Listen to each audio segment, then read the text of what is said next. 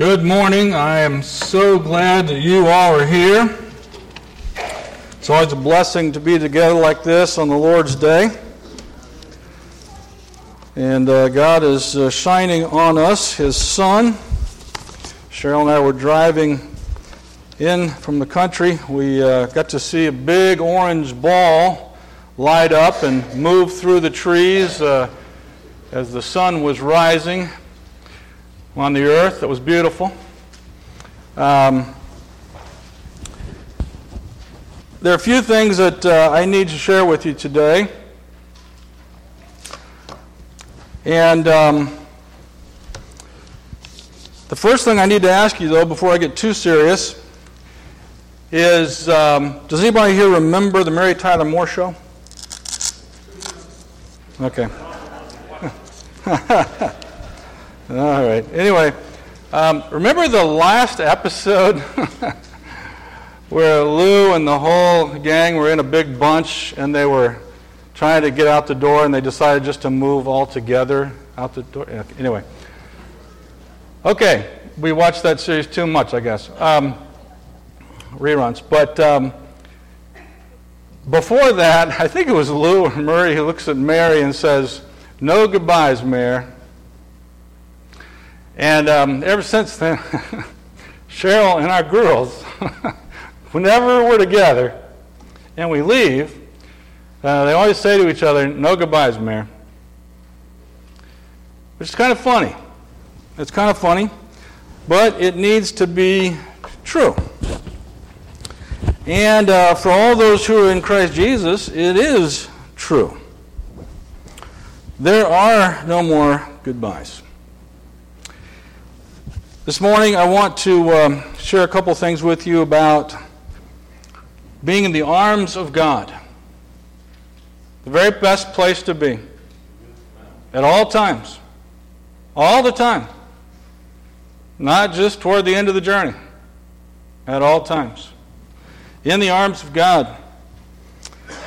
A Scottish minister and writer, George MacDonald, said, "How strange this fear of death is.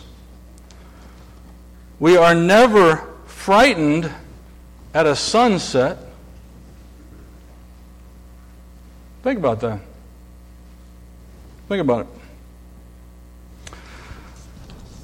Before I actually came across this song, I had thought quite a bit about this idea of being in the arms of God, and then I came across this song, which I think is fairly recent, and the lyrics go like this: "Come and rest in the arms of God.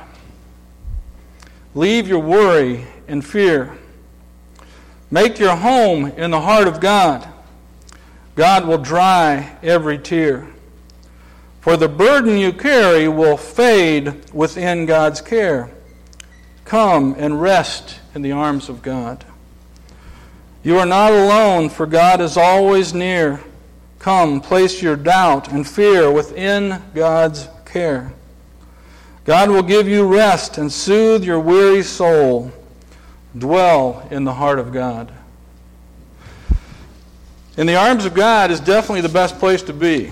You don't want to be anyplace else. What our brother Paul just read has become one of my new favorite Psalms, and there are many. And I read this to Ian and Marty a few nights ago when we were with them.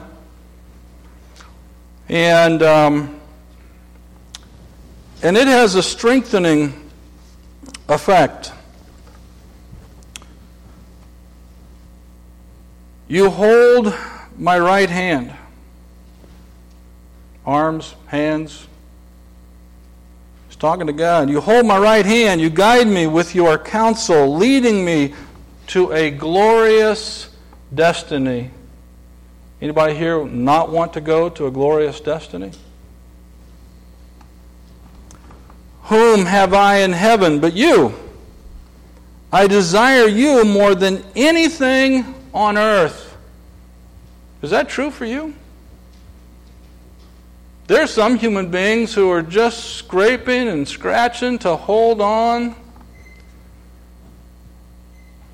to physical life. If you've read Ian's book, he starts off talking about physical life, physical death, spiritual death. Very interesting. I desire you more than anything on earth. My health may fail, and my spirit may grow weak, but God remains the strength of my heart. He is mine forever. Psalm 73. It's a strengthening psalm. These words we need to say to God ourselves each day. Another psalm, 119, verse 76, says, Now let your unfailing love comfort me. What is the unfailing love of God for every morning but to comfort us?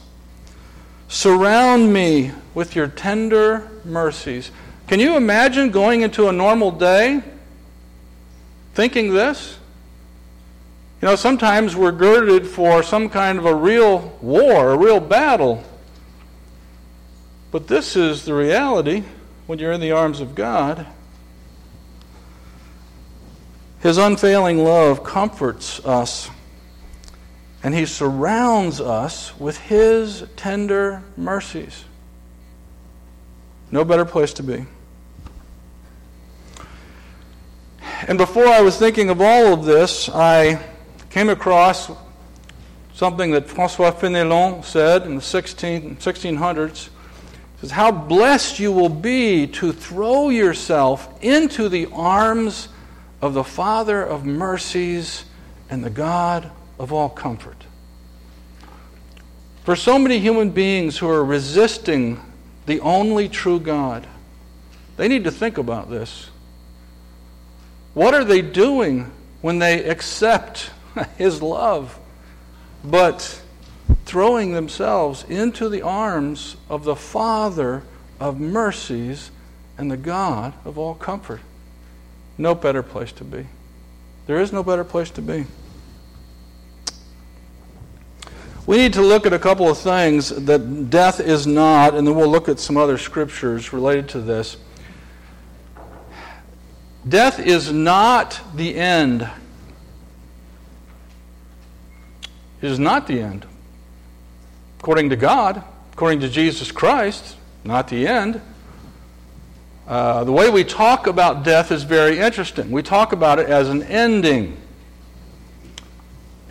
They're gone. Sometimes when somebody dies, we say, they're gone. No, not really. You know, in the last 7 years that Cheryl and I have been here, there have been a lot of deaths in this church family. You know that? Relatives, friends, loved ones. A lot of deaths. It's kind of astounding how much we have experienced this together. We also say passed away. They've passed away. Passed away? Where? What? Huh? We lost them. We lost them. We think of their leaving us as a loss. And when we talk about grief, we talk a lot about loss. We lost them. In what way, let's think about it, did we lose them? And then we say deceased. A nice semi-clinical, boring term. Deceased. What does all this mean? The connotations are usually kind of negative and kind of, the message is, that's it. That's not it. Here's what death is. Death is actually a point of transition. From the time that Jesus Christ started teaching, the resurrection was prominent. And when he died, the resurrection took center stage. And he told his followers that some of them that you will never die. He told them that you will have everlasting life. The Spirit that is now in you will well up to everlasting life.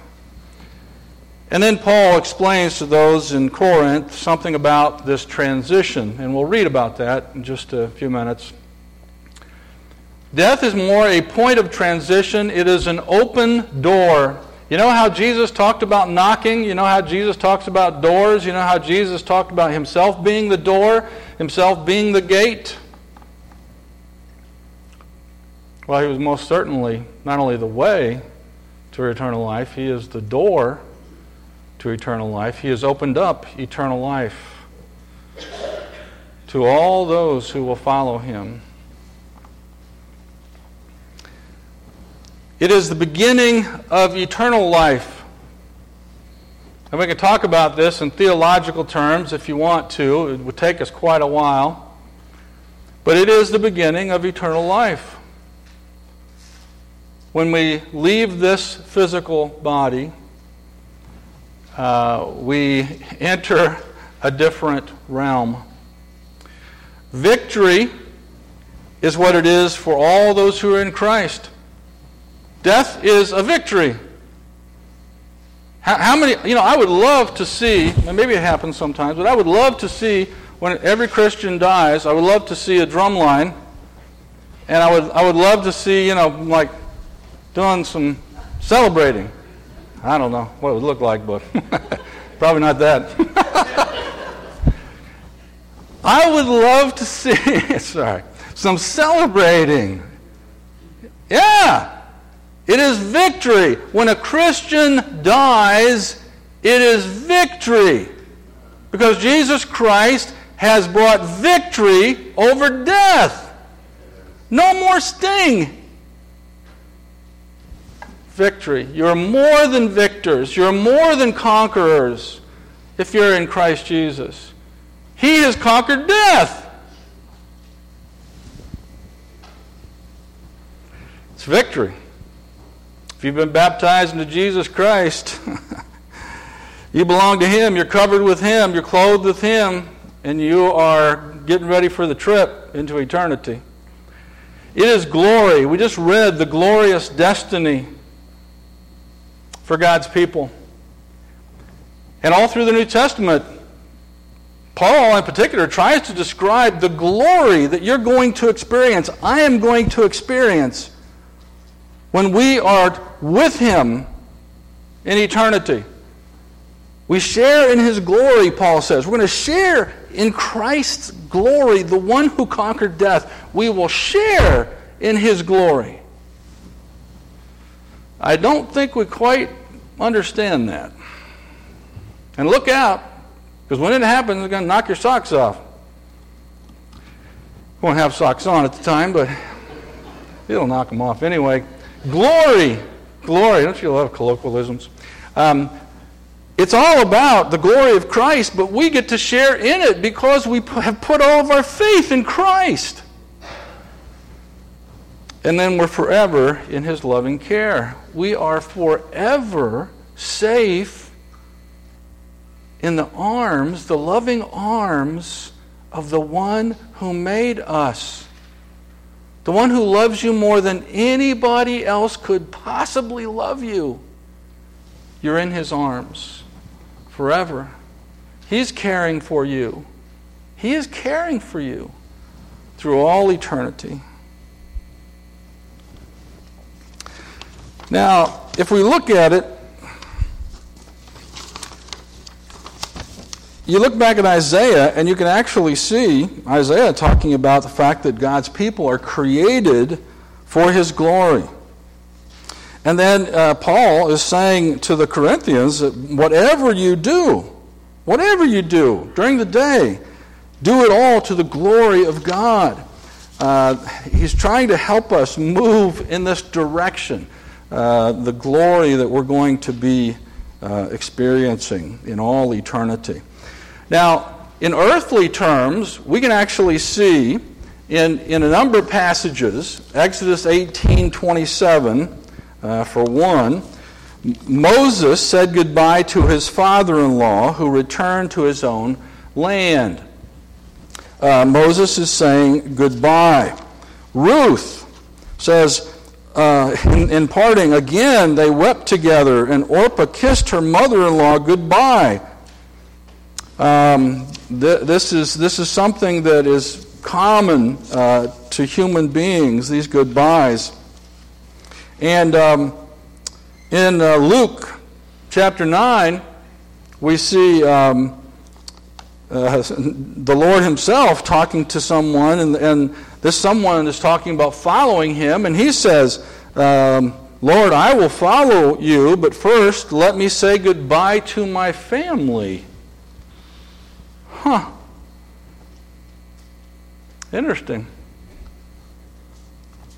And Jesus kind of helped to get him focused back on the eternal kingdom with his next statement.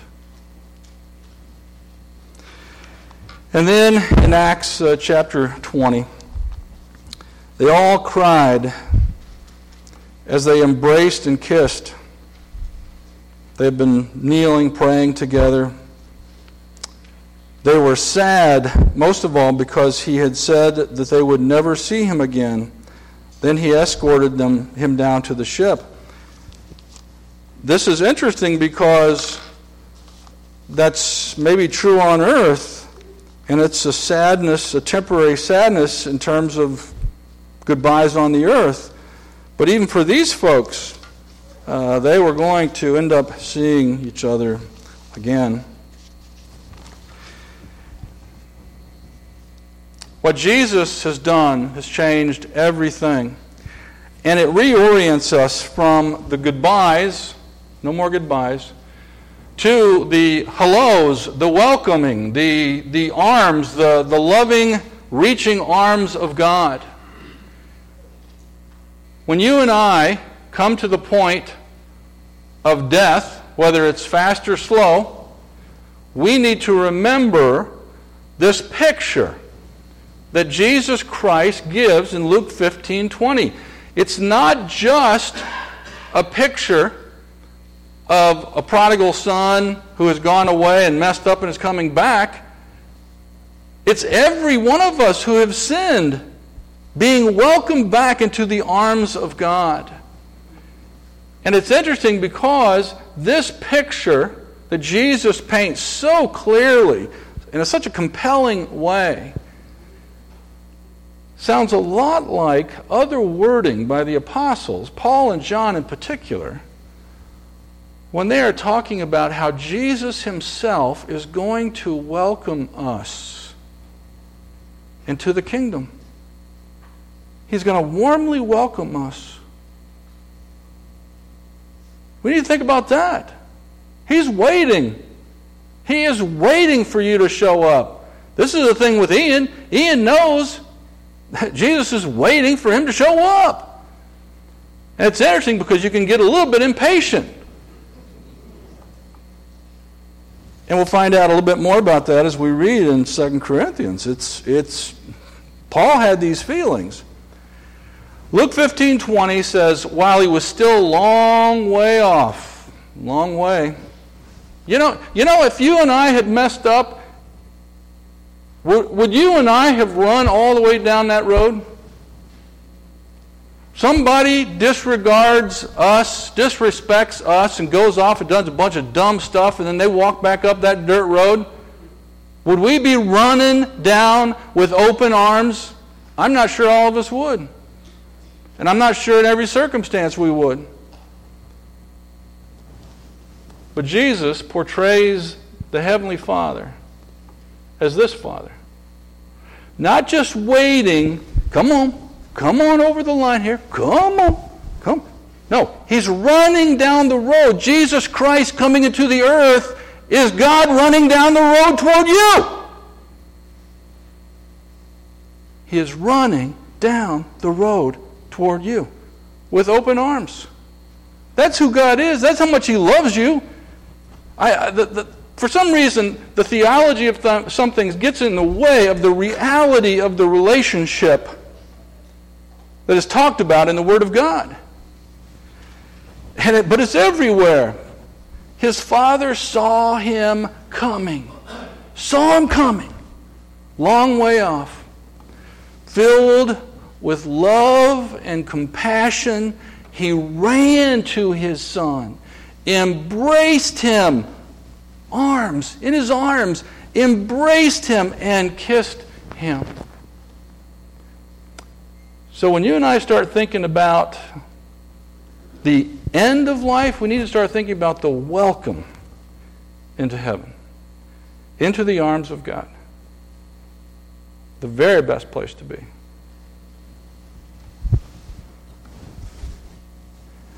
This is the heart of the Father being shown. Now, here's the Father's view that we get through the Apostle Paul.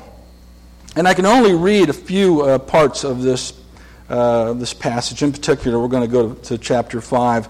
There are several things on both sides of it, but this kind of captures it. The end of 4, the beginning of 5. 4:16 says, "This is why we never give up. Though our bodies are dying, our spirits are being renewed every day. For our present troubles are small and won't last very long. Yet they produce for us a glory that vastly outweighs them and will last forever." I want you to think about this the next time you have troubles. The next time you have a big fat headache because of some earthly thing piling on you, I want you to remember this, because God is using that set of troubles to bring glory out in the end. This is what Paul is saying. It won't last very long, yet they will produce for us a glory that vastly outweighs them and will last forever. So we don't look at the troubles we can see now. Remember, don't look at the troubles now. Rather, we fix our gaze on things that cannot be seen. For the things that we see now will soon be gone, but the things we cannot see will last forever. For we know that when this earthly tent we live in is taken down, that is, when we die and leave this earthly body, we will have a house in heaven, an eternal body made for us by God Himself and not by human hands. We grow weary in our present bodies, and we long to put on our heavenly bodies like new clothing. For we will put on heavenly bodies. We will not be spirits without bodies. While we live in the earthly bodies, we groan and sigh, but it's not that we want to die and get rid of these bodies that clothe us. Rather, we want to put on our new bodies so that these dying bodies will be swallowed up by life. God Himself has prepared us for this, and as a guarantee, He has given us His Holy Spirit. And he goes on, so we're always confident, even though we know that as long as we live in these bodies, we're not at home with the Lord. For we live by believing and not by seeing. Yes, we are fully confident, and we would rather be away from these earthly bodies, for then we will be at home with the Lord. I can't tell you how many times Ian reads this over and over, because this is the reality. This is reality. 2 Corinthians 6:10 has this wording, which is also interesting after looking at 6:2 and some other verses. He says, our hearts ache, but we have joy. This is really kind of the condition, especially for those of us who end up being left when somebody dies. Our hearts ache, but we have joy. That's just the way it is. And the joy will eventually overtake the ache. And when we see Jesus' face, no more aches, no more troubles, no more tears. And we're welcomed into the arms of God. And all is made right in the arms of God. Finally, our real job on earth, I know you have a job, but our real job on earth is to help each other get to heaven. Now, Cheryl likes to say this all the time, along with God not wasting anything. If you're married, help your spouse get to heaven. If you have siblings, if you have friends, neighbors, other relatives, try in whatever way you can to help them get to heaven. That's what this life is for. That's what this life is for. It's about eternity. Our goal is to help each other get to heaven. And it's because we were made to be in the presence of God, in the arms of God, for all eternity.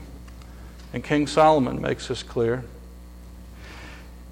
If you're here today, I want to encourage you to take the first step. I want to make sure that you have thought about this thing of following Jesus Christ, the one who's going to welcome you. You're not going to get a warm welcome until you know the one who is at the door and is the door. You must enter into a covenant relationship with him now. You must accept him for who he is now. In the way you live your life, in the way you think, the way you treat people, you have to fully accept him now. And he ushers you in. He brings you to a point of becoming another son of God, a child of God. He makes it possible. The one who's going to welcome you. And he says, if any of you wants to be my follower, you must turn from your selfish ways. Interesting. That's what dying to self is all about. It's not some theological thing. It is dying to self, like Romans 6 is talking about. Turn from your selfish ways. Take up your cross and follow me. Dying with Jesus, to follow Jesus. And we have a baptistry right here, that's filled with water. And the way Jesus did it in Matthew 3 was he made John the Baptist immerse him in water before he did his ministry, before he went into the desert. He made John the Baptist immerse him. That is the example. He is our example. And he went down into the water, and he came up out of the water. And at that moment, the Holy Spirit of God descends on him, and God says, then you are my beloved Son. It's then when God claimed him as his Son, publicly. When you are baptized into Jesus Christ, it's at that moment that you are cleansed of your sin by the blood of Christ, and you receive the gift of God's Holy Spirit. And you are claimed by God as a son. And from then on, you're living in the arms of God. You're living in the arms of God. That's what you were designed for. Don't be trying to do something else. Jesus' last question is anything worth more than your soul? Is anything worth more than your soul? It's a rhetorical question. The answer is no. If you're here today and you want that warm welcome, you want the loving arms of God around you, helping you through the entire journey of your life and into eternity. If you have not been baptized into Jesus Christ, we ask you to come forward now as we stand and sing.